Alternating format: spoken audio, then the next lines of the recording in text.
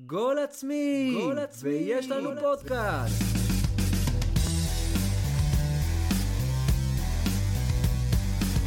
שלום לכם וברוכים הבאים לעוד פרק של גול עצמי. רד, התחלנו להפציץ, התחלנו להביא פרקים בקצב. אני מבסוט עלינו, אתה יודע? שלא יצפו לזה עוד הרבה זמן. כן, אתה אומר שלא יפתחו ציפיות פה. אז שלום לכם, שלום ירד צפריר. ערב טוב. והיום אנחנו עם אורי לוי, בבא גול. שלום לך. מה המצב? תודה רבה שהגעת אלינו. אז יש לנו גם כדורגל בישראל, כמובן, גם כדורגל בחול. נדבר על המחלה הזו שיש לכולנו פה בשולחן. סוטה כדורגל. ככה ירד מגדיר אותך, סוטה כדורגל. הוא מופיע אצלי בטלפון כאורי לוי הערבי. להבדיל מאורי לוי עם השפם. נכון. שהוא מופיע לך בטלפון כאורי לוי עם השפם? לא, הוא מופיע לי כאורי לוי, ואתה הצטרפת יותר מאוחר מאורי לוי האגדי.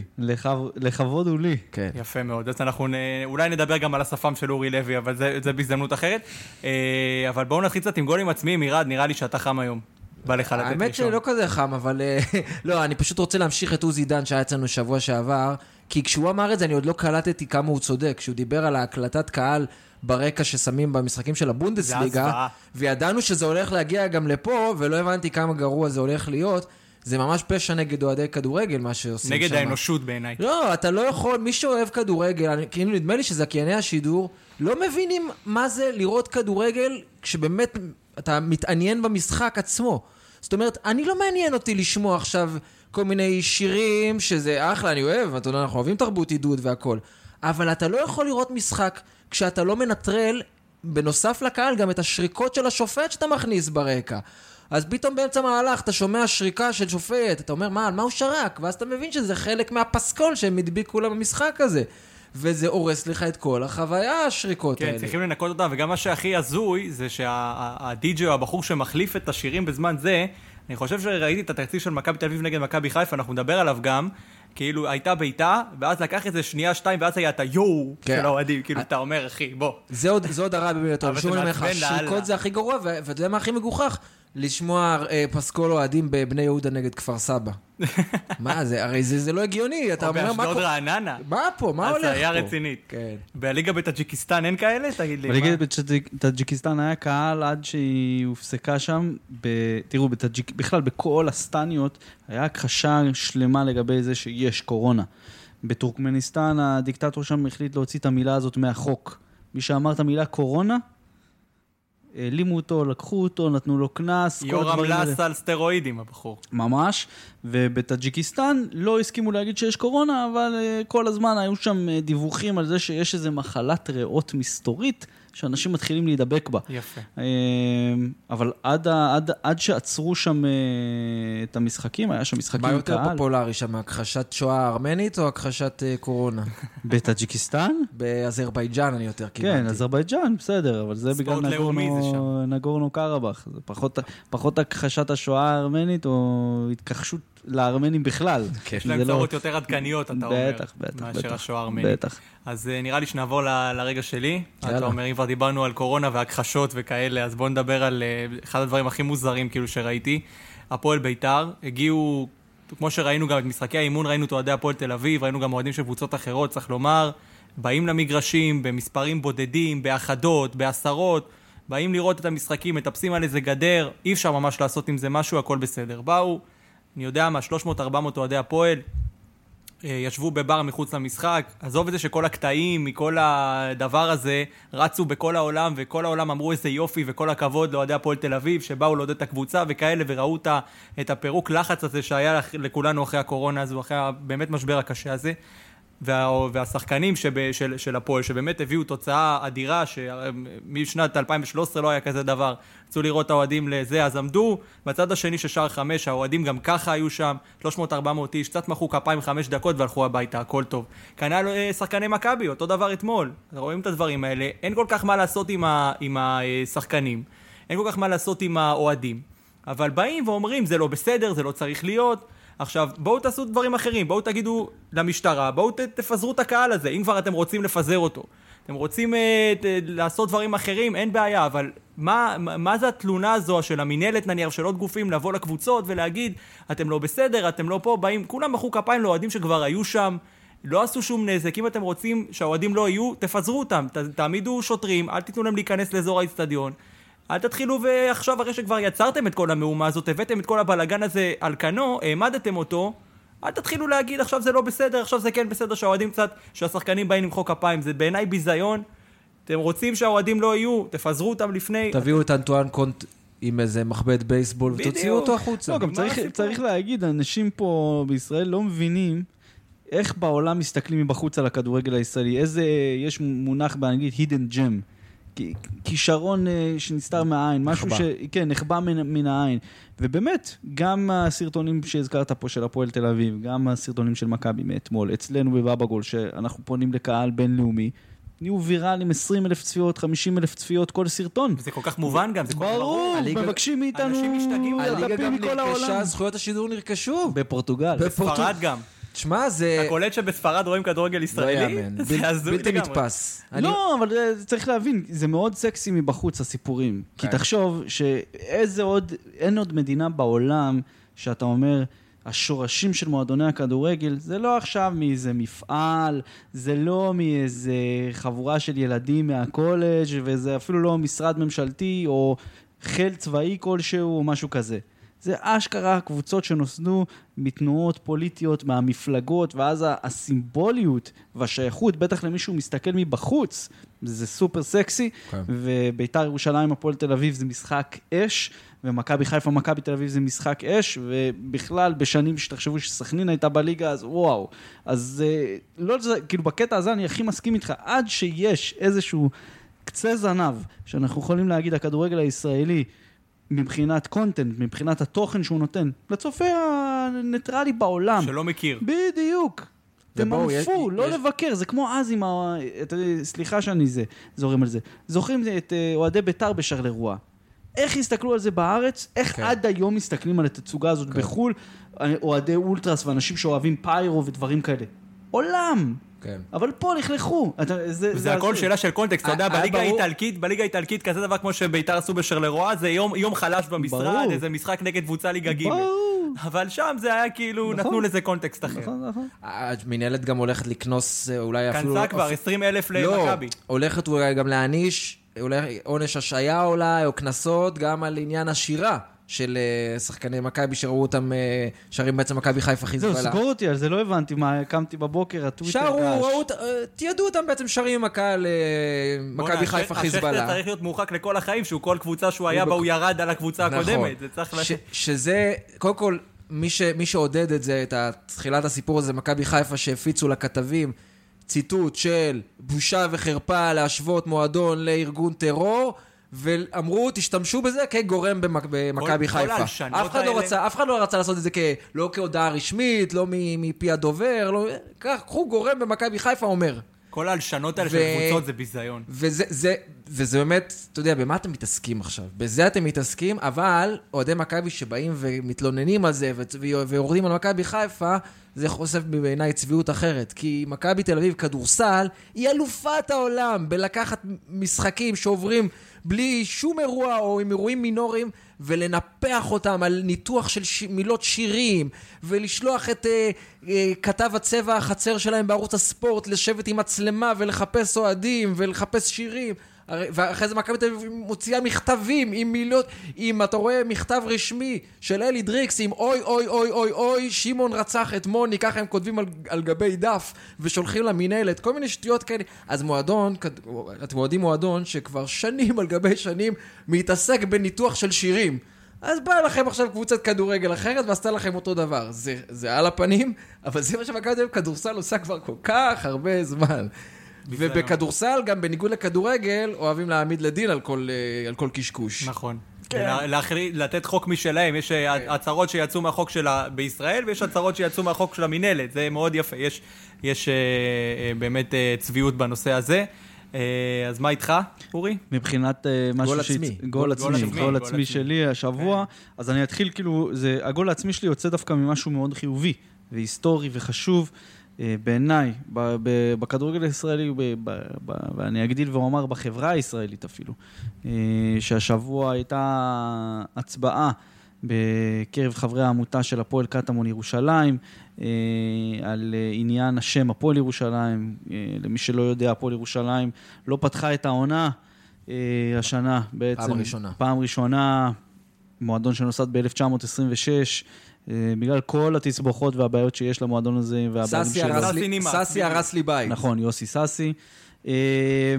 ומבחינתי, בן אדם קודם כל, מגיל 4 אני הפועל ירושלים, ועד היום, אבל אני בן אדם גם שלוקח חלק בקטמון שנים יותר פעיל, שנים פחות פעיל, since day one של הפרויקט הזה, שמתי שם הרבה מאוד כסף, הרבה מאוד אנרגיה, הרבה מאוד אהבה ומחשבה והכל.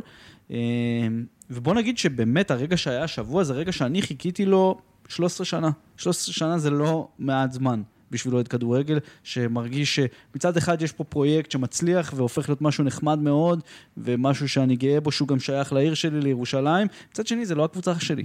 ואני ועוד אלפי אנשים הרמנו את קטמון כדי לקבל את הפועל ירושלים נקייה, להוביל אותה בדרך שאנחנו חושבים, שהאוהדים חושבים, והנה, אחרי 13 שנה של עבודה קשה והמון המון המון מכשולים בדרך, אנחנו על סף של לעשות את הדבר הזה, ומה שעצבן אותי והגול העצמי שלי מגיע מתוך הטוב הזה, זה שיש לא מעט אוהדי קטמון, אנשים... 23% לפי המצביעים. נכון, 23%, שזה לא מעט. זה לא מעט, זה רבע מחברי העמותה, לא נגיד רבע מהקהל, רבע מחברי העמותה, ייתכן שבקרב הקהל אולי זה יותר, אולי זה קצת פחות. בכל מקרה, מספר לא מבוטל. אנשים שהצביעו להשאיר את השם קטמון בסמל, או בשם, או באיזושהי קונסטלציה, שאני אגב מכבד כל דעה, כל בסדר, אבל לא להבין וגם לאיים אחרי זה ברשתות החברתיות, בקבוצות הוואטסאפ, שהם יפסיקו לתמוך במועדון אם ישנו את השם. חברים, הכלל הראשון בתקנון של הפועל קטמון ירושלים, זה שהפועל קטמון ירושלים נוסדה כדי להחזיר את הפועל ירושלים, להיות בבעלות האוהדים, להפוך אותה למועדון שהוא ללא יוסי ססי, ללא אינטרסים זרים, לא כל הדבר הזה, ואני חושב שזה סופר, מעבר לזה שזה לא ספורטיבי, זה לא קשור לרוח של הפועל ירושלים, המועדון הכי גרוע כנראה, והכי לא הישגי במזרח התיכון ב-50 השנים האחרונות, להיות עם הקבוצה ולתמוך ברעיון הזה שנקרא הצד האדום של ירושלים, דבר שהוא אבסורד ולא קיים כבר 20 שנה, אנשים כאלה, עצוב להגיד, כי יש שם אנשים מצוינים בקרבם, אבל זה טרמפיסטים, זה אנשים שלא מבינים את המטרה הגדולה ואת התמונה הגדולה, שהיא בכלל, היא לא נוצרה בשביל הכיף שלכם בסלון בשישי בערב, להיות עם הילד ולהגיד, יש לי קבוצה בבעלות האוהדים הפועל קטמון ירושלים. זה משהו אחר. זה מאוד מזכיר לי את מה שהיה בהפועל אוסישקין. חד משמעית. כשהיה 3 שנים אולי, ורצו, הקבוצה הייתה קיימת, קבוצת האוהדים, ורצו להעביר את השם של הפועל תל אביב. אז גם היו אנשים שאתה יודע, אפילו לא חושב שהיו אי פעם באוסישקין, בימים של פעם, ופתאום אמרו, לא, אנחנו רוצים להישאר הפועל אוסישקין, זה דבר חדש, יפה, טהור. למה לחזור לכלוך של פעם, אתה יודע, כאילו ביניהם הפועל תל אביב היה מותג שלילי. טוב, תשמע, גם במקרה... שאול אייזנברג והכל, אבל עם כל הכבוד, זה הפועל שאול אייזנברג. אבל זה בדיוק הדבר, והבחירות האלה, הם לא מעבר, אחי, השם וזה, ברור לכולם לאן הדברים צריכים ללכת, אבל זה היה הבחירות האלה היו על אופורטוניזם מול מסורת. אני רוצה לשאול האמת שאלה אחרת בנושא הזה, שאני מכיר אנשים שהם גם... בוא נגיד מהצד של ה-23, אבל בכלל מהחוץ יש הרבה מאוד, לא הרבה מאוד, אני לא יודע כמה, אוהדי הפועל ירושלים, אני לא מכיר כל כך את הקהל, אבל יש אוהדים שהעדיפו גם לא להצטרף לקטמון בכלל. נכון, חד משמעית. מתוך הרעיון הזה של להגיד, במקורית, כן? כן, של להגיד בדיוק, אנחנו לא מאמינים בקבוצה הזו, שבאו כמה חבר'ה והחליטו לשנות אותה, יש לנו את הפועל ירושלים שלנו, וגם ראיתי נניח פה אפילו סטטוס של אחד מהם עכשיו לקראת המיזוג, או הניסיון הזה לאיחוד, ואתה יודע, הם אומרים שלא יכול להיות קבוצה שמצד אחד שיחקה בדרבי הפועל ירושלים נגד הפועל קטמון, מזכירים את הדבר הזה הרבה מאוד. אבל האמת, אחי, אני לא אגיד פה, זה קשקוש. זה קשקוש. כי כל מי שיודע מה זה הפועל ירושלים, אני יכול להגיד לך בוודאות, שמה שקרה בקטמון, אולי יש שם הרבה מאוד דברים שהם היו שונים, ופתאום נקיים וחיוביים, אז זה לא יתחבר לאנשים מהפועל ירושלים. הפועל קטמון זה הפועל ירושלים, אבל צריך להשלים את המהלך הזה, לחבר בין שני הקהלים, זה לא יהיה קל, זה ברור, אבל אתה יודע, זה התהליך הבריא והטבעי וההיסטורי של הדברים. יש פה הרבה פיוס שצריך לעשות בתוך הפועל ירושלים. כן, סיפור קטן ונסיים את הנושא. בערך לפני 8 שנים, משהו כזה, הפועל ירושלים מתארחת בווינטר אצל הפועל רמת גן, בליגה הלאומית, אני שם במשחק, וקודם כל אני מתקשר יום לפני המשחק לפרדי דוד, שאימן אז את הפועל רמת גן, אני רציתי קצת, אתה יודע, להכיר את הקבוצה, איך הוא משחק. איזה שנה אנחנו מדברים? 2012, משהו כזה, לא סגור על השנה בדיוק. לא שנה הישגית. 2011, 2012, משהו כזה, ופרדי, אני שואל אותו על המערך, הוא אומר לי, לאן אתה מקשר לשאול אותו על המערך? אף עיתונאי בכלל לא שאל אותי על המערך שלי.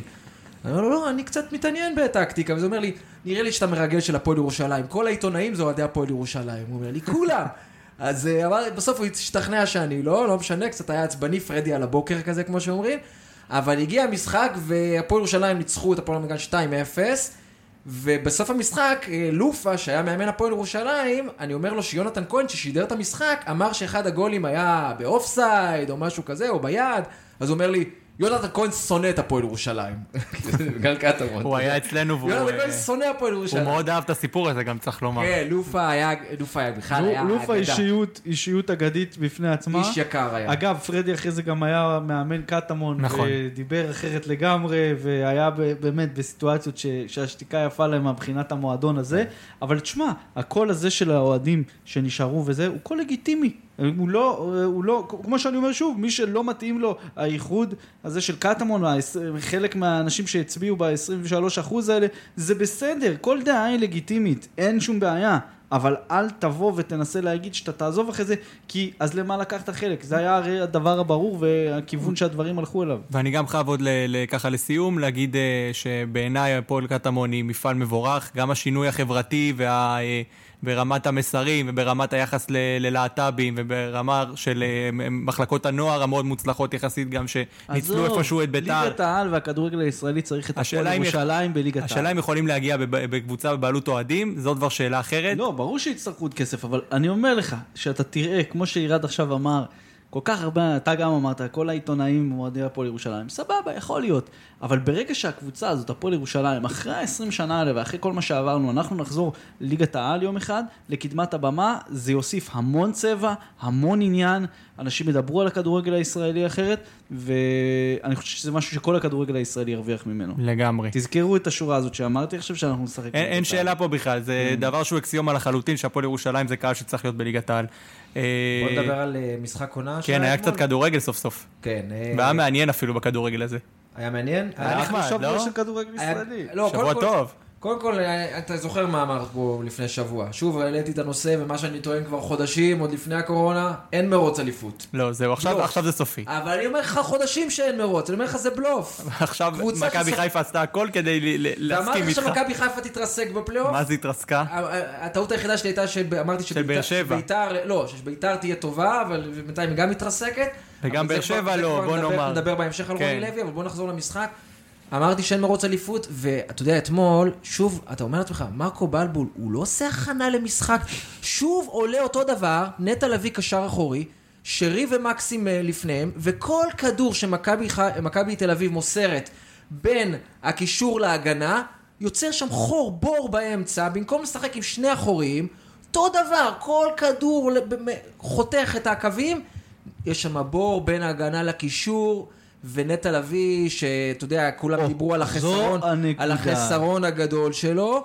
אתמול ראית שנטע באמת בעונה פנטסטית, אבל... ירד, היו אנשים שאני ואתה מכירים, ואגב, גם בנושאים מסוימים מחזיקים, אני מחזיק מאוד מהדעה שלהם, ששלחו את אדון נטע לביא באמצע העונה לבונדסליגה. ואמרו שהוא ברמה... גם את דן גלאזר עכשיו שולחים.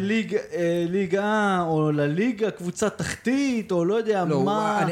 תשמע, הוא עשה עונה מדהימה, ולו בגלל שהוא גם שיפר את הפן ההתקפי, עם שערים ובישולים, משהו שדן גלאזר פחות נותן. בסדר, אבל הנה, אתמול ראית שברגע שסוגרים לו את כל הקטע הזה, א', למכבי חיפה יש ממש בור ברמה של מישהו שלוקח את הכדור מההגנה ומעביר אותו לקישור.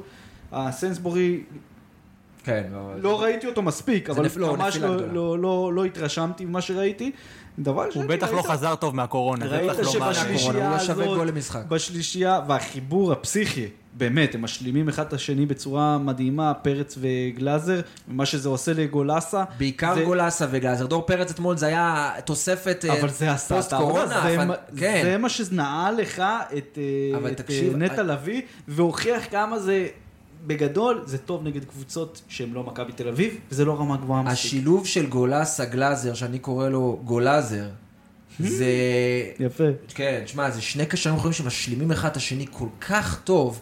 זאת אומרת, גלאזר נותן לך, כמובן, נמצא בכל מקום, לא צריך לספר את החילוצי כדור, את הפס הראשון הנכון להוציא את ההתקפה, אבל אין לו את ההצטרפות, אין לו את הבעיטות, אין לו את המספרים, ופתאום בא לך גולסה, וגם בנוסף לזה שהוא חוטף כדורים, עם ההברשות, יש אתמול דאבל הברשה כאילו סטייל בית שיראי, על חבשי ונטל אבי, הוא חוטף את הכדור, רץ למעלה ומסיים גם את ההתקפה, נותן לך את הפס, את הכדורים, את הבעיטות, את הדברים שגלאזר לא נותן, זה פשוט התאמה מושלמת של שני קשרים אחוריים, אתה לא יכול להתאים לתפור שני קשרים אחוריים מבחינת אופי משחק יותר טוב מגולסה וגלאזר. השאלה אם אני באמת חושב, אני מסתכל כבר, היה לנו 2 מחזורים כמעט, גם בפלייאוף העליון וגם בתחתון, ואני אומר לעצמי, איזה קבוצה, אני חושב שכל הקבוצות ירדו ברמתן, פחות או יותר מאז הקורונה, חוץ עם מכבי והפועל, כרגע לפי מה שרואים, כי באמת, אתה רואה את מכבי חיפה, ירידה אדירה ביכולת, נכון שגם, שהיא לא הייתה מאוד, זאת אומרת, היא כן עמדה והייתה קרובה איכשהו לאיזשהו מאבק אליפות,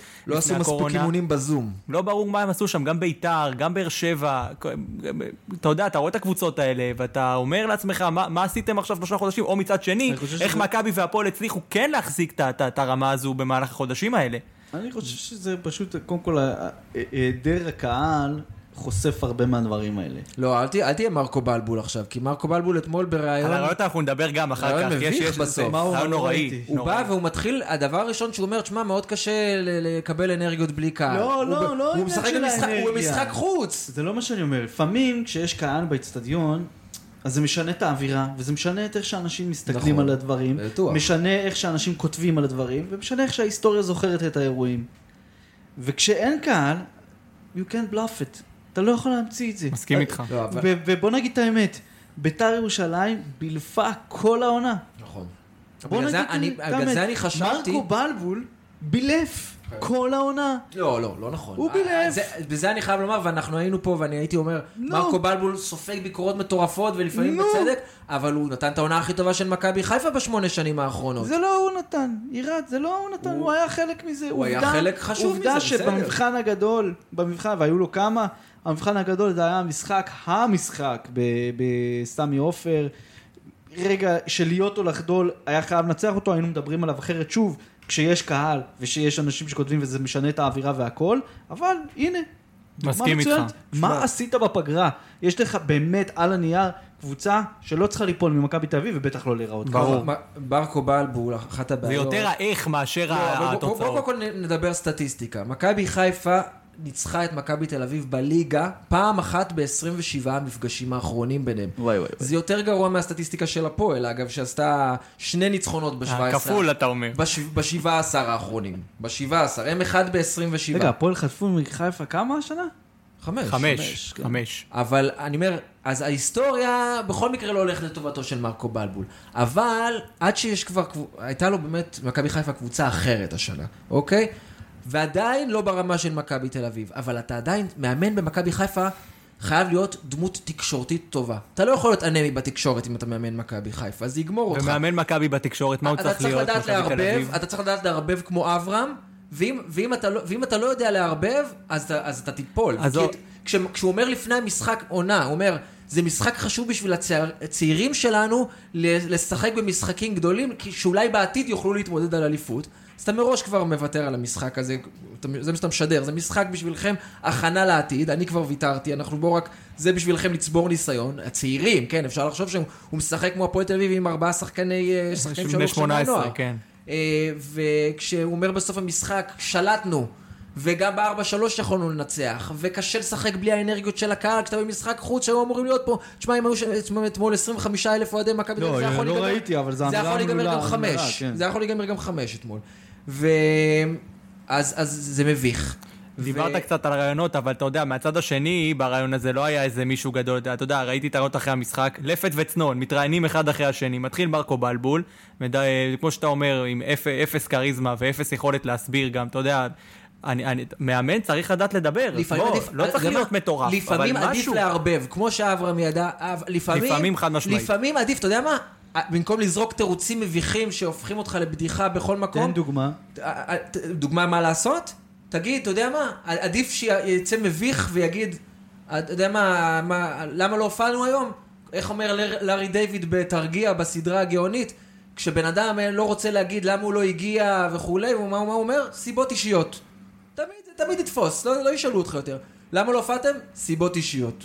זה יהיה יותר טוב מאשר... ואחרי זה עומד איביץ'. והסיבות האישיות, אגב, של מכבי חיפה, מתחילות מראש הפירמידה, וממה שקרה שם בינואר, ומזה שנטע לביא נשאר קשר אחורי בודד בסגל, והם שחררו את ז'אנדו פוקס, לפני שהם הביאו לו מחליף, ובנו הכל על מרטין השק, שברגע האחרון הבינו שהוא מרטין אושק.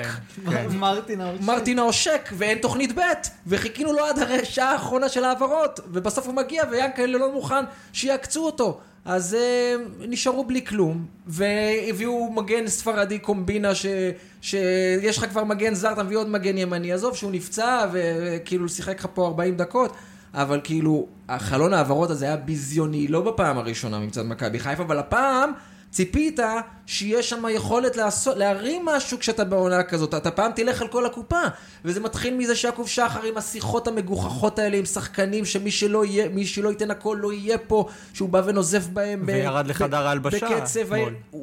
מה יעקב שחר? הרי הצלת הסמכויות שם במכבי חיפה לא קיימת, זה מערכת שהיא עובדת עבור ההדרת שמו של יענקל'ה שחר, ויענקל'ה איש יקר, וזה שהוא נמצא בכדורגל כל כך הרבה שנים זה ראוי להערכה, ואני באמת לא מאלה שאומרים, אתה יודע, יענקל'ה, כי הוא באמת עשה פה מפעל ספורטיבי מרשים, אבל הבן אדם מבחינת ניהול ספורטיבי, כישלון חרוץ כבר 8 שנים, שכל המערכת נראה שמתעסקת רק במה אומרים עליו בפייסבוק, ומה אומרים עליו בתקשורת, ולא באיך מקדמים את בשיווק הם מעולים, בשיווק הם פנטסטיים. בזיהוי כישרונות הם מדהימים. יש להם מחלקת נוער טובה, שאולי עכשיו תתחיל קצת להפיק את עצמה, אבל תראה, תסתכל, ראית את המספרת של שון וייסמן.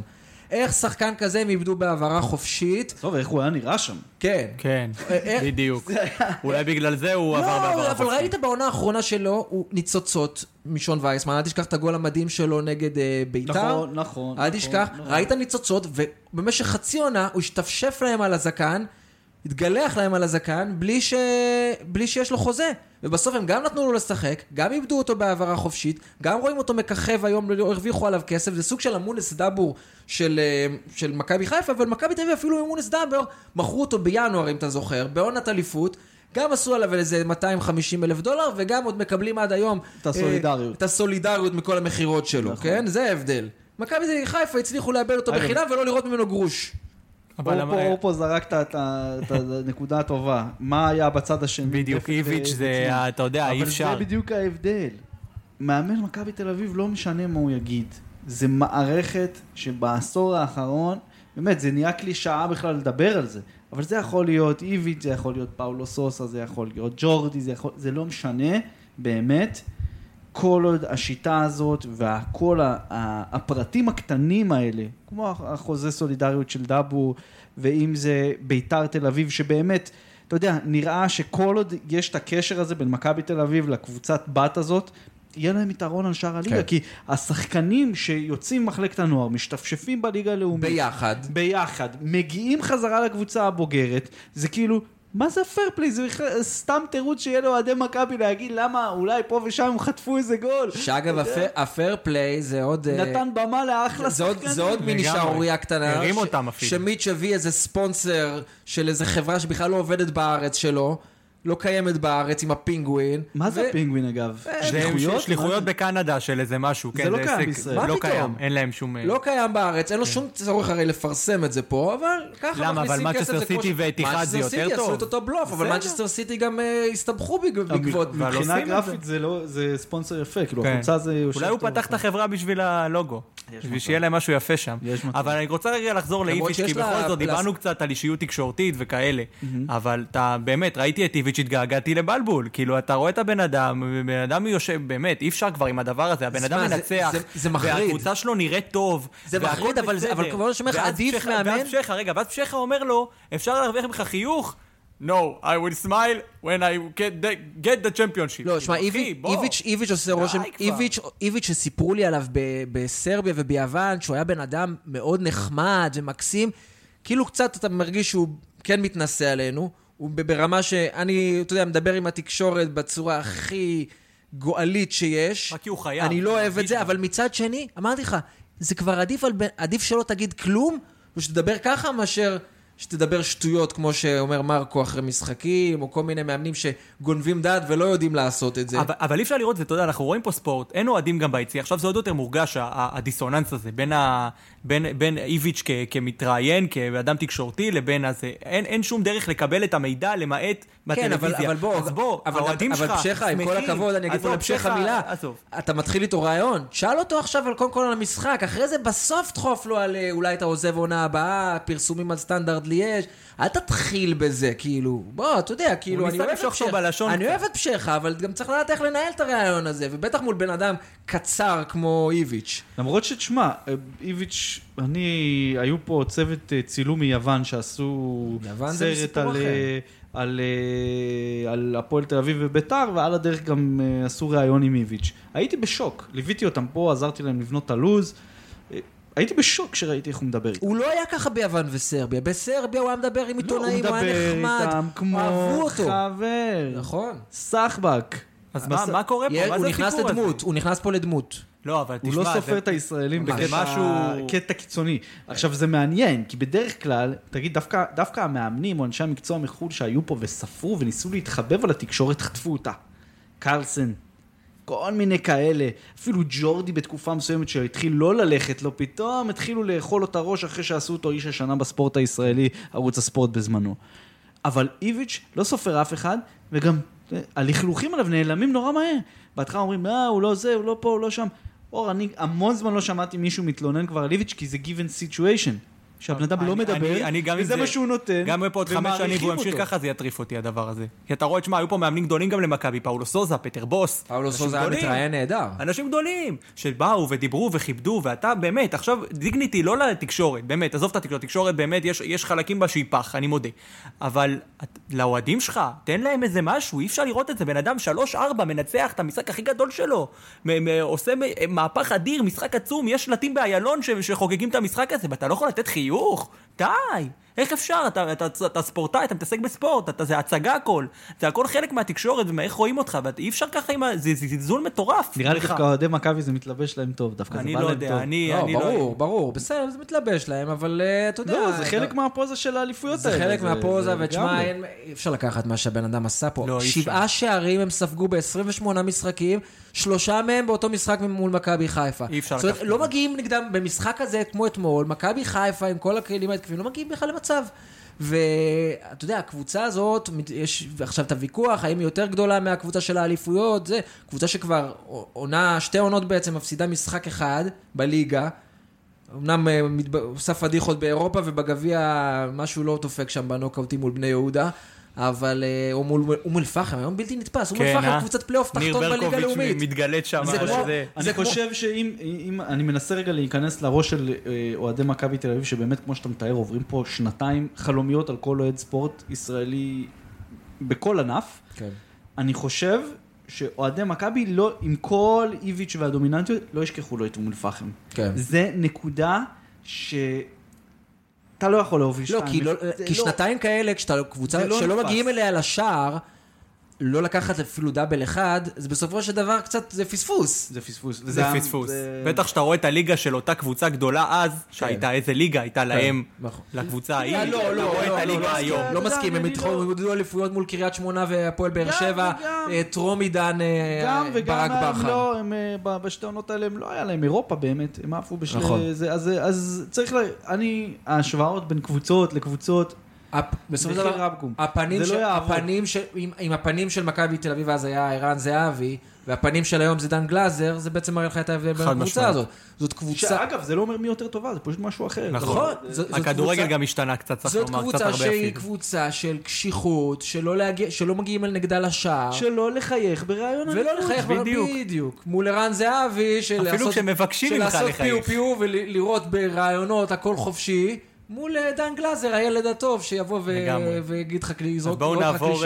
נטע לביא, אגב, המתראיין הכי גרוע בעולם. יותר מאיביץ'? הרבה יותר גרוע מדן גלאזר ברעיונות נטע לביא, אם אתה כבר שואל.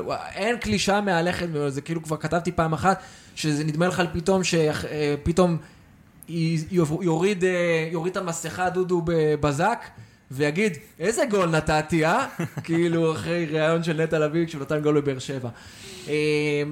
בואו נתקדם. בואו נלך קצת להפועל ביתר, בכל זאת. רציתי לדבר על ביתר. בואו נדבר קצת על ביתר. כי באמת, אני חשבתי שביתר תבוא אחרי שכל העונה היא באמת, אתה יודע, משחקת כדורגל לא טוב, אבל היא שם, במקום השלישי, אמרתי, וואלה, יבוא להם טוב הקורונה, הם טיפלו במשבר הזה, יוצא מן הכלל, קיצצו ראשונים, ראית שהם עשו אימונים בזום, הכל היה רגוע, סגור, כל השחקנים היו מרוצים, אמרתי, וואלה, הם יבואו לפלייאוף וזה ייראה מדהים. ואתה בא ורואה את שני המשחקים הראשונים שלהם, שנגד באר שבע הם גנבו תיקו, ואז נגד הפועל, ואני מתחיל להבין שמושיקו חוגג לא מבין כדורגל לצערי. לא, ממש לא. ואני אגיד לך מתי הבנתי את זה, דיברתי איתו בזמן הקורונה, והוא אמר, רק שחקנים טכניים יהיו בביתר כל עוד אני שם. ואמרתי לו, אבל לא כל השחקנים צריך טכניים. הוא אומר לי, מי? לא, עזוב בהגנה, טל בן חיים, וזה יחסית לבלם, נו בסדר. אופיר קריאף? אז הוא אומר לי, אופיר קריאף לא טכני? ככה הוא אומר לי, אתה רציני? אתה אמרת את זה עכשיו? הוא אומר לו, כן, הוא לא שחקן טכני. הוא אומר לי, אופיר קריאף, אולי יש לו בעיה בקבלת החלטות בשליש האחרון, אבל לא טכני, הוא אחד השחקנים הכי טכניים בקבוצה. ואז אופיר טכני מביא את הפלש הזה שהוא אופיר טכני קריאף. אופיר טכניק, אופיר טכניאף, הביא את הפלש הזה, שנחטף לגול הראשון של הפועל, כן. ואתה אומר, וואלה, זה הטכניקה המפורסמת של אופיר קריאף, ואחרי זה הוא גם, אתה יודע, עושה מעשה שבעיניי לא יעשה, ומבקש לצאת על פציעה ישר אחרי שאתה עושה, מה שנקרא, הטריק הכי מפורסם בשכונה, איבדת כדור לגול, תשכב, תתפוס את הרגל. אבל צריך לומר גם שהייתה חצי קבוצה של ביתר במשחק הזה. נכון. בוא נאמר את האמת. הפועל נהנתה מרכב טלאים גם של מכבי חיפה וגם של ביתר. נכון, צריך לתת את זה. אבל תשמע, גם ברכב טלאים ביתר לא יכולה להתפרק ככה כמו שהיא התפרקה. לא יכולה, אבל אני לא חושב שזה קשור רק למשה חוגג. לא, תשמע, רוני לוי איבד את הקהל הרבה לפני התוצאות האלה, הרבה לפני, בגלל סוג הכדורגל שהוא משחק.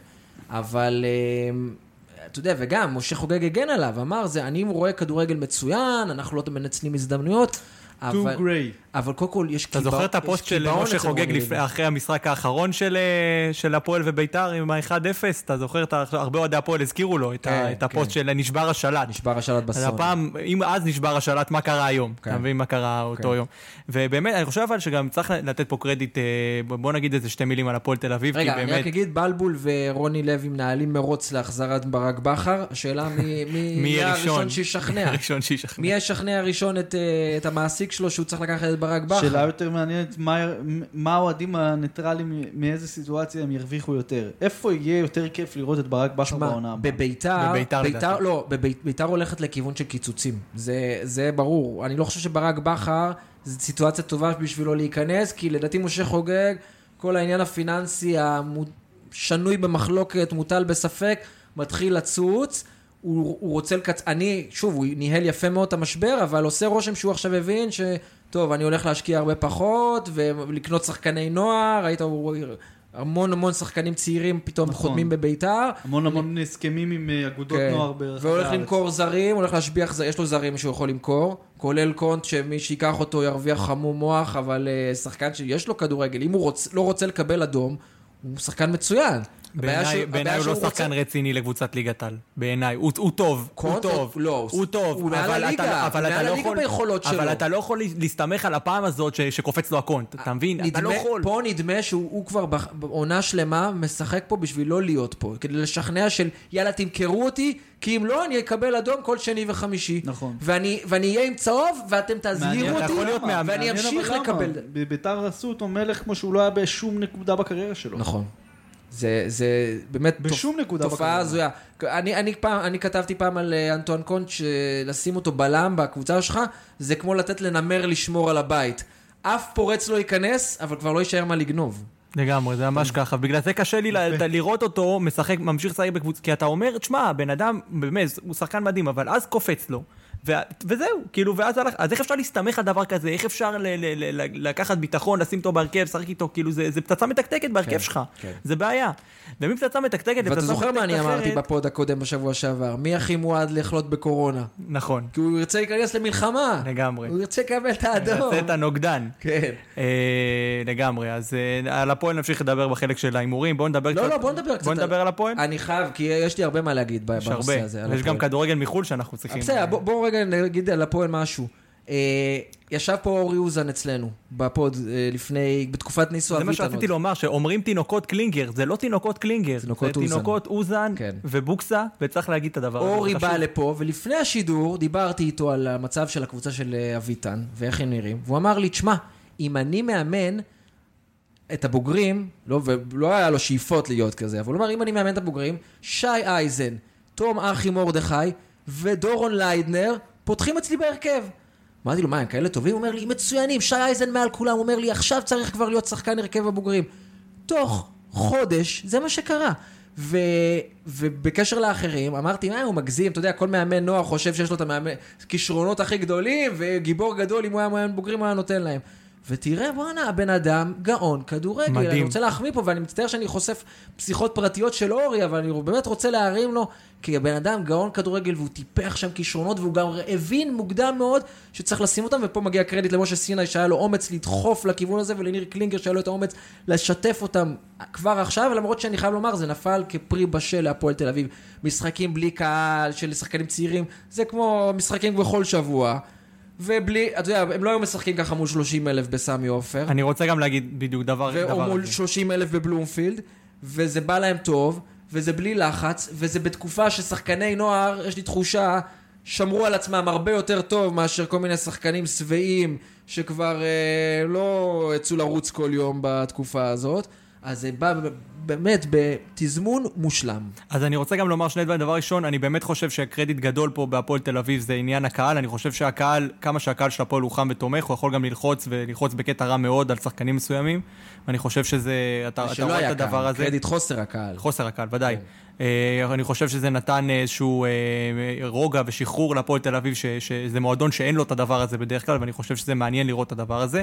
לגבי שחקני הנוער, אני רוצה לקוות שני דברים לגביהם. דבר ראשון, שהם ימשיכו ביכולת הטובה שלהם, כי אתה יודע, ראינו שני משחקים טובים, סבבה, הכל טוב, אבל יש הרבה מאוד שחקנים שפתאום עולה להם, ואז אנחנו מתחילים לראות איזו ירידה ביכולת שלהם. אני רוצה לקוות שעם החבר'ה האלה זה לא יהיה ככה, ונמשיך לראות אותם טובים. וקרדיט קטן לניסנובים, שאתה לא אומר עליהם הרבה מילים טובות, אבל שים לב, עומר בוקסנבוים מנהל מחלקת הנוער, אורי אוזן מאמן קבוצת הנוער, דן רומן צ'יף סקאוט ועוזר מאמן, מיכאל זנברג, הם בנו שם, אמנם התקציב של כאילו הם מסתכלים על מרואייני הפוד. מחלקת נוער מביך, אני חייב לומר לך, אם היה שם קצת יותר תקציב, היו עושים שם דברים עוד יותר גדולים, אבל עם תקציב לא גבוה, עם אנשים הנכונים, איכותיים, שלא היו בהפועל הרבה מאוד שנים, הצליחו לבנות מלמטה בסיס, שפתאום אתה אומר, בוא נז, יש פה איזה גרסת בטא של הפועל של דאבל 2000, אתה יודע, עם כל הצעירים האלה, ורק צריך, אתה יודע, זה לא יקרה עם הניסנובים, אבל אם היום, או עוד שנה, או עוד שנתיים, יבוא מישהו וירכוש את הקבוצה,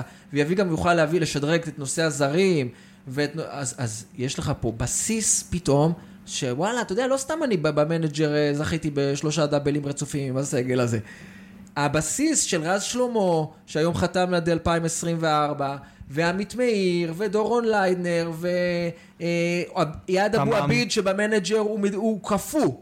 הוא כפו, והוא באמת פתאום אתה רואה, וואלה, בן אדם מגן תוקף, נהדר. וזה סגל צעיר גם. אני רוצה רק להצטרף למה שאתה אומר ולהביע את החשש שלי, שזה הנקודה השנייה. הופך במנג'ר למפלצת. הוא גם במציאות מתחיל קצת לשחק ברמה שאנחנו מצפים ממוטי ברשצקי אחרי הרבה שנים שהוא מבטיח ולא מקיים. ואני רוצה רק להצטרף לנקודה הזו, החשש שלי בנקודה הזו, דווקא בגלל שהניסנובים מוצלחים, יחפשו למכור אותם, יחפשו לעשות פה רווח מהיר, יחפשו להשיג את הכסף, ופה אני חושש שהם לא ישתמשו בהם בתור שלד, אלא יחפשו לעשות את זה. גם אני ראיתי, מה שהכי הדאיג אותי זה כשהיו את הכתבות הראשונות לפני איזה שבועיים שלושה על דורון ליידנר, הדבר הראשון שאמרו, הוא ימחר ב4 מיליון יורו. זו הייתה כותרת של הכתבה גם. לכן, אם משלמים לך 4 מיליון יורו באירופה, זה עסקה טובה. אבל ישר להגיד על שחקן נוער, ילד, בן 17-18, להגיד, הוא ימחר, אני כבר לא רואה. זה של אבי לוזון, זה לא הם המציאו. כן, זה נכון. אבל שוב, לאבי לוזון יש קצת פחות אוהדים נראה לי מהפועל תל אביב. יש פחות אוהדים, אבל יש לו יותר קבלות, כי הוא באמת היה מוכר שחקנים שאף אחד לא היה מאמין. שמכרו בסכומים האלה. אבי לוזון כל שחקן טוב אצלו בנוער, בגיל 17 הוא כבר נותן לו תג מחיר, מתחיל להפיץ שמועות ותג פרייס של 5 מיליון יורו. מקסם, לגמרי. כמה מהכישרונות היותר ממוצעים ממונף חזק. דניאל גולני היום היה בסגל שלהם השבוע ממכבי פתח תקווה, עוד כישרון ענק שעולה שם, פעם ראשונה היה בסגל, תזכרו את השם הזה. ראית אותו משחק בנוער כאילו? לא ראיתי, שמעתי אבל דברים שמדובר במפלצת. אגב, אני רציתי להחמיא לך על הרעיון שעשית עם איאב אל-עביד. איזה גול ענק. מחמולת אבו אל-שייח. איזה רעיון וגול מטורף. אהבתי. שחקן נהדר. אני מכור לספק. ואגב, הוא אחד היחידים בביתר תל אביב שלא שייך עדיין למכבי תל אביב. עדיין. בדיוק. אז בואו נדבר באמת קצת על גם עולם הכדורגל הערבי וגם באופן כללי על העולם שאתה מסקר בבאבא גול, פורטל וגם עמוד פייסבוק והכל שמוקדשים באמת להנגיש לחול את הכדורגל במזרח התיכון, כדורגל באפריקה, כדורגל באסיה. אולי תספר קצת על איך זה התחיל, מאיפה זה מגיע ומה הכי מושך אותך או מה הכי מעניין אותך. ובעיקר, למה אתה סוטה? למה אתה מעדיף כדורגל משם על כדורגל פה או על כדורגל באירופה? מהסיפורים שלו, הכדורגל שם לא פחות מרגש מפה, אני חייב לומר, אולי אפילו קצת יותר מהסיפורים. אבל זה סטייה. קודם כל ברור שזה סטייה. דבר שני, תראה, זה משהו שהרבה שנים הייתי חווה ביני לבין עצמי וביני לבין, אתה יודע, מספר אנשים בודדים בדרך כלל דוברי ערבית. זה משהו שלא היה בכלל חלק מהשיח ולא היה משהו שאוהד ישראלי בכלל יכול לחשוב עליו.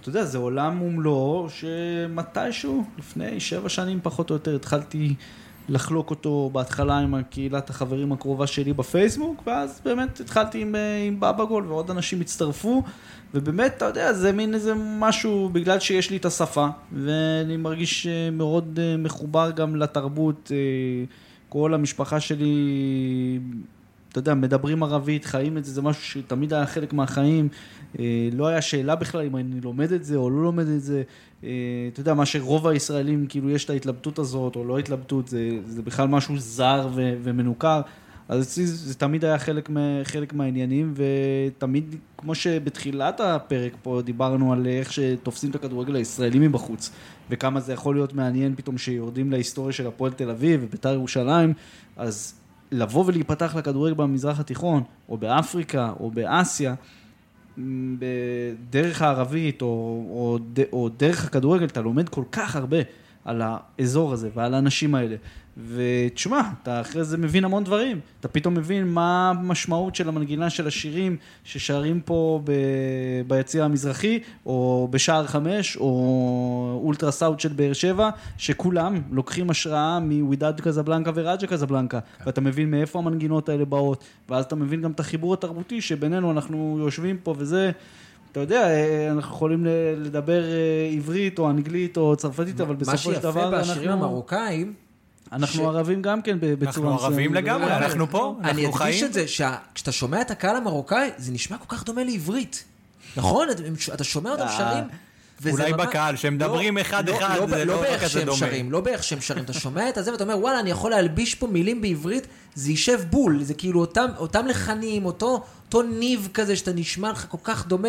מרוקאים שונאים את זה, אבל שהם רואים את כל הסרטונים של הקהלים פה ביוטיוב, זה מדליק אותם. זה מטריף אותם. תגיד לי, אבל שאלה שמעניינת אותי, אתה ישראלי, שמסקר כדורגל ערבי, איך זה נתפס בעולם?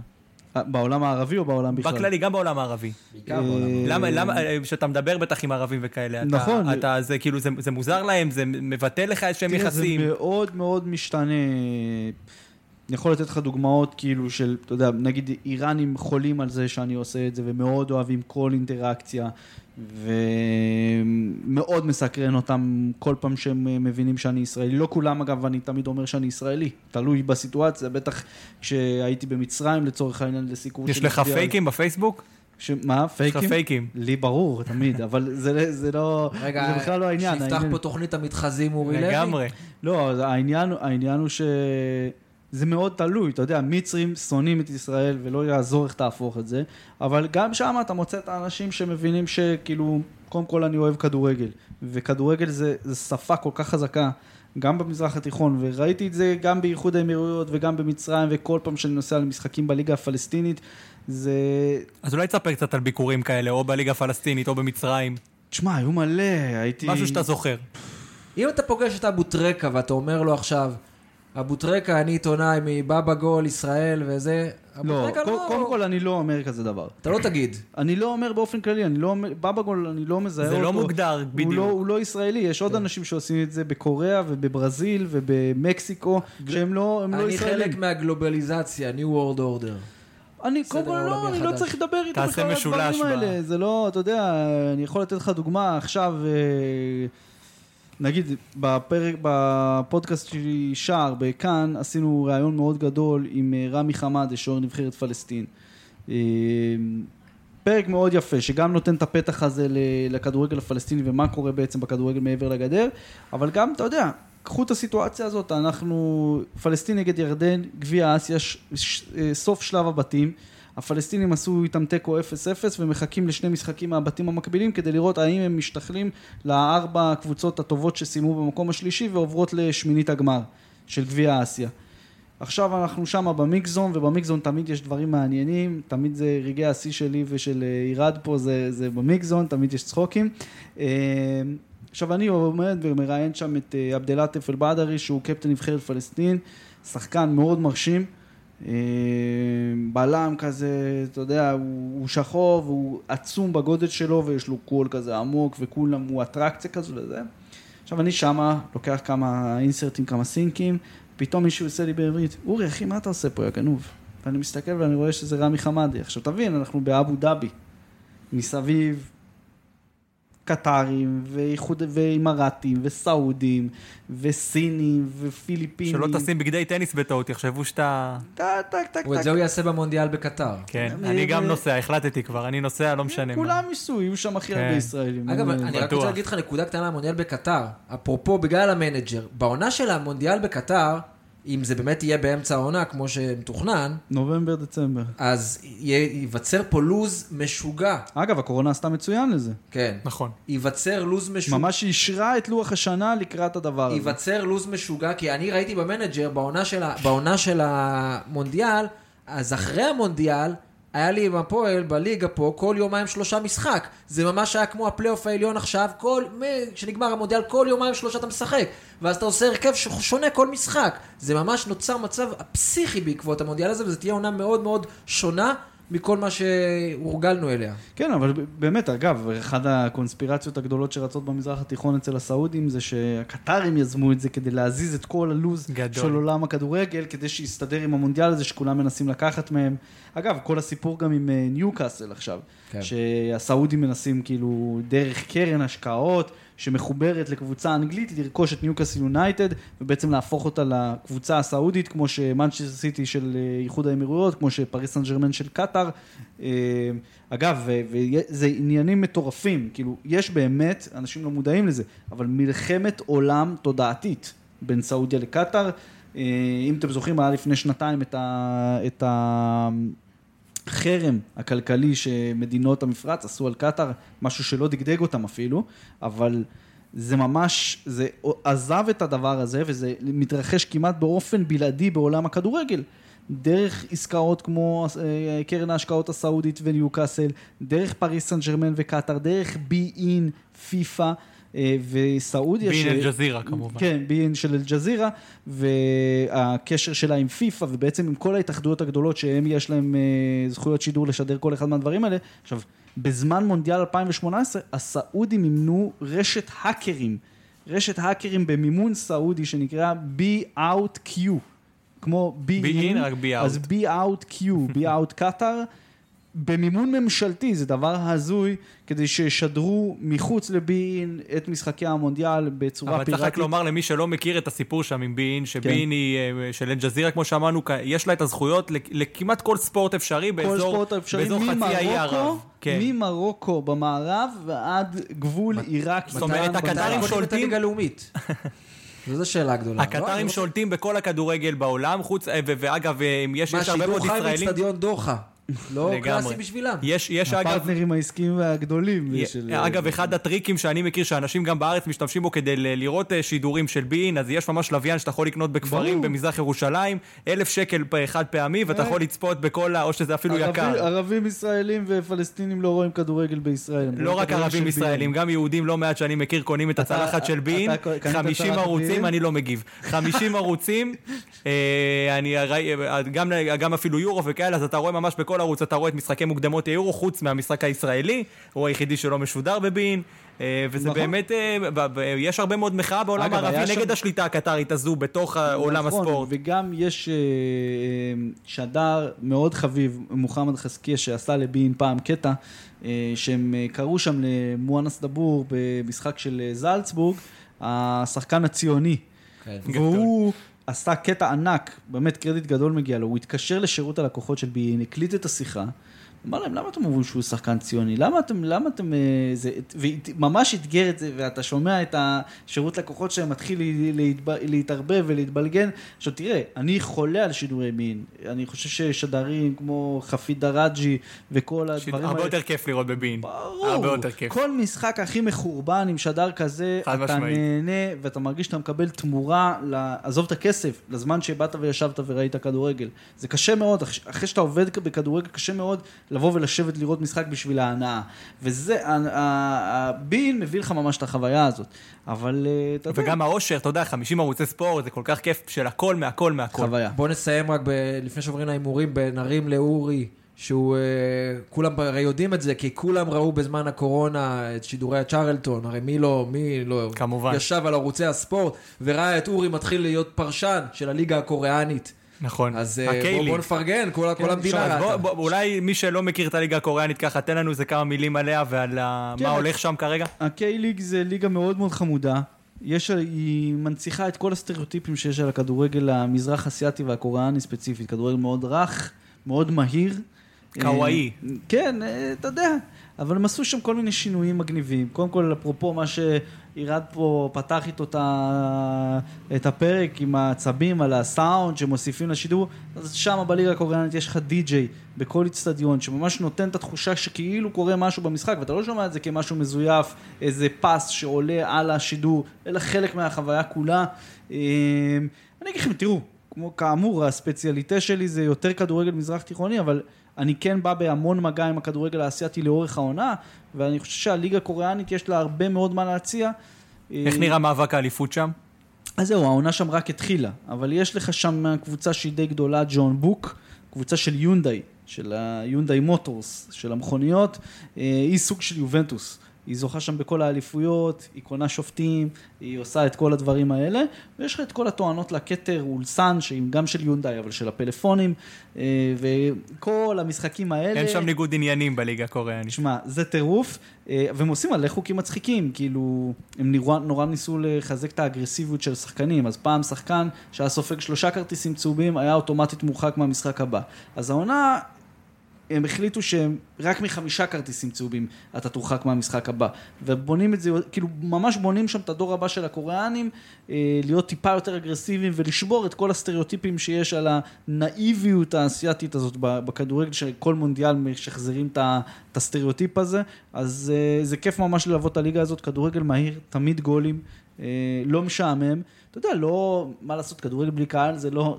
אין מה לעשות. כן? זה לא נשווה את זה לסקס עם ובלי, אבל כאילו זה לא זה. ההשוואה ברורה. כן, אבל בוא נגיד הרע במיעוטו, אני מאוד נהנה מהליגה הזאת, כן. אז אנחנו בהחלט נצפה. אהבתי את המעלה פה סקס. כן, זה פעם ראשונה, לא? פעם ראשונה שאנחנו... 20 פרקים. Let's talk about sex, baby. יש לנו פרובוקטור. לגמרי, זה טוב לנו. קליק בייטים. גומי עם או בלי. יפה. יפה, יאללה, בואו נתחיל עם... הוא בחור סקסי, אבל אורי, כן, בסך הכל. לגמרי. חבל שאי אפשר לראות אותו גם. מה זה ההחפצה הזאת? נשים תמונה. איזה זקן. נשים תמונה ומספר טלפון. בחשבון טינדר. יאללה, חברים, הימורים. בני יהודה, הפועל חדרה. קשה. שבת? שבת 8. תיקו. בני יהודה חדרה. 1. זאת אומרת בני יהודה. כן. אורי? איקס. יאללה, 2 תיקו, 1. חדרה עשו קאמבק יפה, ווייב טוב, עבדאללה ג'אבר, שחקן שאני מאוד מעריך, לא נראה לי שהוא ישחק. בעונה הבאה. כן, אבל... מגן נבחרת פלסטין. מגן נבחרת פלסטין, מגן שמאלי. איך הסיפור הזה נראה שם, דרך אגב? היו איזה קצת כתבות אצלנו, אבל... שמע, הוא חטף כל כך הרבה קללות. כן. אבל לא מעניין אותו, ראיתי רעיון איתו, הוא נראה לא אכפת לו בכלל. הוא שלם עם זה, כי, תשמע, כדורגל בפלסטין... זה התקדמות מקצועית גדולה, אין מה לעשות. לא, גם הלסצנה שאתם בהידרדרות קשה. כן. כן. בואו נבוא למשחק הבא, קריית שמונה ואשדוד. אשדוד מגיע לקריית שמונה, אשדוד אחרי ניצחון גדול. זוכר שחשבתי שקריית שמונה תנצח בנתניה. כן. וואו, הם בצרות. כן, זה 2 קל לדעתי. 2 קל? כן, אשדוד אחרי המהפך. 2 דחוק. 2 בדוק. 2 דחוק. דחוק. לא, אני חושב שאשדוד אין על מה לשחק. נכון, אבל היא שיחקה יפה מול רעננה, למרות שרעננה היא לא... עשתה קם בגדול, אבל אני... יש לה רוח שם. אני בפלייאוף התחתון, האינסטינקט שלי זה תמיד מי שצריך את הנקודות יותר בשלבים האלה, ייקח אותם. ואני הולך פה על קריית שמונה, היא חייבת לקחת נקודות. סבבה. המשיך המשחק הבא, 8:15. 2:08 זה 8:15, אלוהים יודע למה. הפועל כפר סבא, הפועל רעננה, עוד משחק. כל פעם מגיעים למשחק הזה, וכאילו אין לך מושג מה הולך להיות שם. לא, רעננה לדעתי גמרה את הסיפור. כן. אם נס ציונה הייתה מנצחת אתמול על אחת כמה וכמה, אז איכשהו הגול של אברמוב וגלעד אברמוב השאיר אותם בחיים בדקה 93 או 5. מה המשחק שוב? כפר סבא רעננה? כפר סבא רעננה. וואי, היה משחק קשה לצפייה כפר סבא בני יהודה 0-0. אני הולך על... יהיה פה גולים, כי רעננה צריכה לנצח, וראינו שהיא באה לתקוף. יאללה, רעננה. אני חושב שנשברה הרוחה של רעננה במשחק נגד אשדוד, זה היה משחק קשה מאוד, אני גם במקרה האמת חזרתי מבלומפילד באותו ערב, וראיתי את האוטובוס שלהם נוסע באיילון, והם נראו שם על הפרצוף, הם נראו על הפנים השחקנים, אני הולך עם כפר סבא. אורי? דרבי השרון, זה נחשב דרבי השרון, בהחלט. טקו, איקס. יאללה. בסדר גמור, עוברים ליום ראשון, 7:45, סקציה נגד מכבי נתניה. סקציה ממש, כאב לי על ליאור זאדה אתמול לקבל בדקה 95, הובילו כבר 2-0, עוד רגע מעל הקו האדום, הוא עשה כבר 2 ניצחונות ב3 משחקים מאז שהגיע, זה נפרס על פני כמה חודשים, בנס ציונה, כל הזרים עלו מהספסל אתמול, 4 עלו מהספסל כי כולם היו בבידוד עד יום שבת. כי נס ציונה הייתה אחת הקבוצות היחידות ששלחה את כל הזרים הביתה בקורונה. אבל שטרחמן, הפלופ המפורסם של מכבי חיפה מ-2010, אחרי שהם עלו לליגת אלופות ויעקב שחר בצד גאוני, הפך את שטרחמן למה שהוא עושה עם הכסף, 10 שנים אחרי נמצא פה, ווואלה פתאום נתן אתמול גול בראש, ונתן גול במשחק אימון שגרר אחריו כתבות בארגנטינה, אז יש לי תחושה עליו, אבל שטרחמן גם לפנטזי, וגם לזה שנס ציונה מנצח את המשחק הזה. אני הולך על X, לדעתי זה X all over it. מה אתה אומר, אורי? רז שטיין חם גם. בהשראת ירד אני הולך עם נס ציונה. קצת הלכת איתי, קצת הלכת עם ירד, רז שטיין בעונה נהדרת, אחרי שעה אולי משחקן העונה מה עם מוסה מזו? מוסה מזו בדעיכה גדולה, באמצע העונה הוא כבר לא רוצה להיות פה. תשמע, יש לאנשים סיפורים עליו מהליגה בקווייט, שאלה יוסטו. מעניין. אנחנו נעשה עוד פרק, אורי. יש לנו עוד מלא סיפורים. נחזור ליום שבת, אבל הפלייאוף העליון. הפועל באר שבע, הפועל תל אביב, שעה 9 בערב. הראש כבר בגביע, שזה 2 הקבוצות. נכון. באמצע שבוע יש חצי גמר גביע. נכון. זה מעניין, זה בטרנר? הפועל לא תצא עוד עם מאוד ניצחון. זה מוגזם כבר לנצח גם בטרנר. 1. אני הולך פה על טקו, אני חושב שהפועל, כמו שאנחנו אומרים, נמצאת עם הראש בגביע, גם ברשצקי כנראה לא ישחק, גם עולה לא משחק. לא, ברשצקי ישחק פה. אני הבאתי שומרים אותו לגביע. שמרו אותו לגביע במשחק האחרון, נגד ביתר, בגלל שאם הוא מקבל שם, זה צהוב 5, הוא לא היה משחק, הוא ישחק. אוקיי, בכל זאת לדעתי יש שם X. באר שבע לא מספיק טובה כדי לנצח לדעתי, ולפחות איך שהיא נראית עכשיו. אתם כמו שני אוהדי הפועל קלאסיים, אבל כניטרלי בסיטואציה, לאורך השנים, גם כשבאר שבע הייתה up there, הייתה קבוצה אחת שתמיד הייתה מקשה עליה ומאכילה אותה אחר, ותמיד איכשהו היא עדיין הייתה באה באיזשהם רגשות... זאת הקבוצה היחידה, הקבוצה הגדולה היחידה שהפועל תל אביב הלך לה יחסית בשנים האחרונות. נכון. ובגלל זה... הלך נגדה. דווקא בגלל זה, הפועל תל אביב ינצחו. גם את באר שבע. זה בגלל מועדון גדול, בגלל המדים השחורים שהפועל תל אביב תמיד משחקת בהם. ואגב, הפועל תל אביב, מילה קטנה על הפרק של המתחזים, שחיים אתגר באמת עשה... מה זה הפרק? משובח. על איזה אוהדת הפועל... יש הרבה נוכלים בקרב אוהדי הפועל תל אביב, צריך לומר את זה, המון נוכלים לאורך השנים, אני לא רוצה להזכיר פה שמות, אבל יש המון אנשים שעשו סיבוב על אוהדי הפועל וברחו.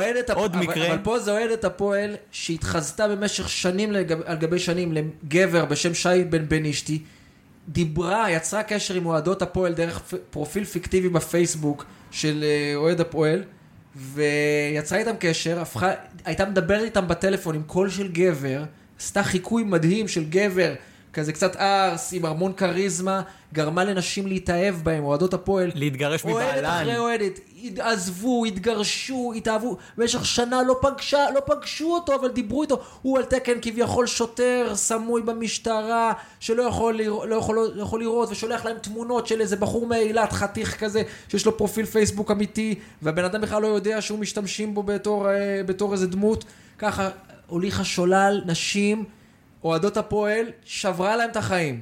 ואוהדת הפועל בעצמה. כשהזמנת אותי לפרק לא האמנתי שזה הנושא האחרון שלנו. שנגיע לשם. ומה המזל הגדול של הפועל תל אביב אבל?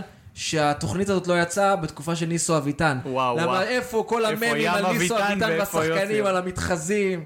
וואו, מה היה הולך פה עכשיו? וגם להוא קראו ים אביטן, לא לבחור המתחזה. נכון, המתחזה, שהתחזו אליו. ההוא שהתחזו אליו, קוראים לו ים אביטן. ים אביטן, המציל החתיך מאליו. מה ניסו אביטן היה עובר אם התוכנית הזאת הייתה קורית אז? חבל הזמן. אז אמרנו, יפה, סגרנו את הנושא הזה, עכשיו אנחנו חוזרים ליום ראשון.